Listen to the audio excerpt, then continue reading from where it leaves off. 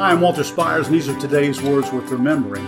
We're continuing in our series, In His Own Words, the 7 I Am statements of Jesus Christ. And last time we began our study of the most pivotal verse in the Bible, at least in my thoughts and study, John 14:6, where Jesus said, I am the way, the truth, and the life, and no one comes to the Father except through me. We discussed what the way, truth, and life mean, and today we're going to wrap up this verse by looking into no one comes to the Father except through me. That's a deal buster.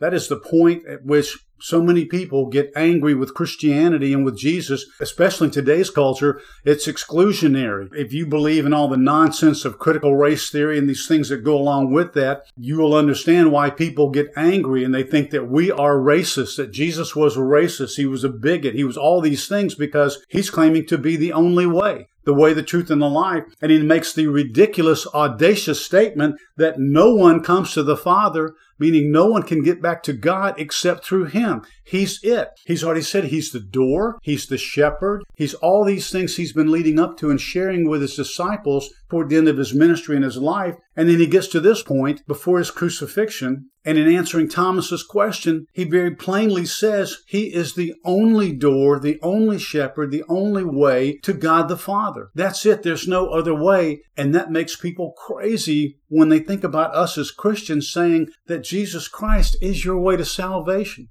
So the good news is he is the only way to salvation. And the bad news is for those who continue to reject him, he spoke very clearly of the consequences of that, and it is death and hell. These are the words of Jesus Christ himself, and they are indeed words worth remembering. For Christ's sake, amen.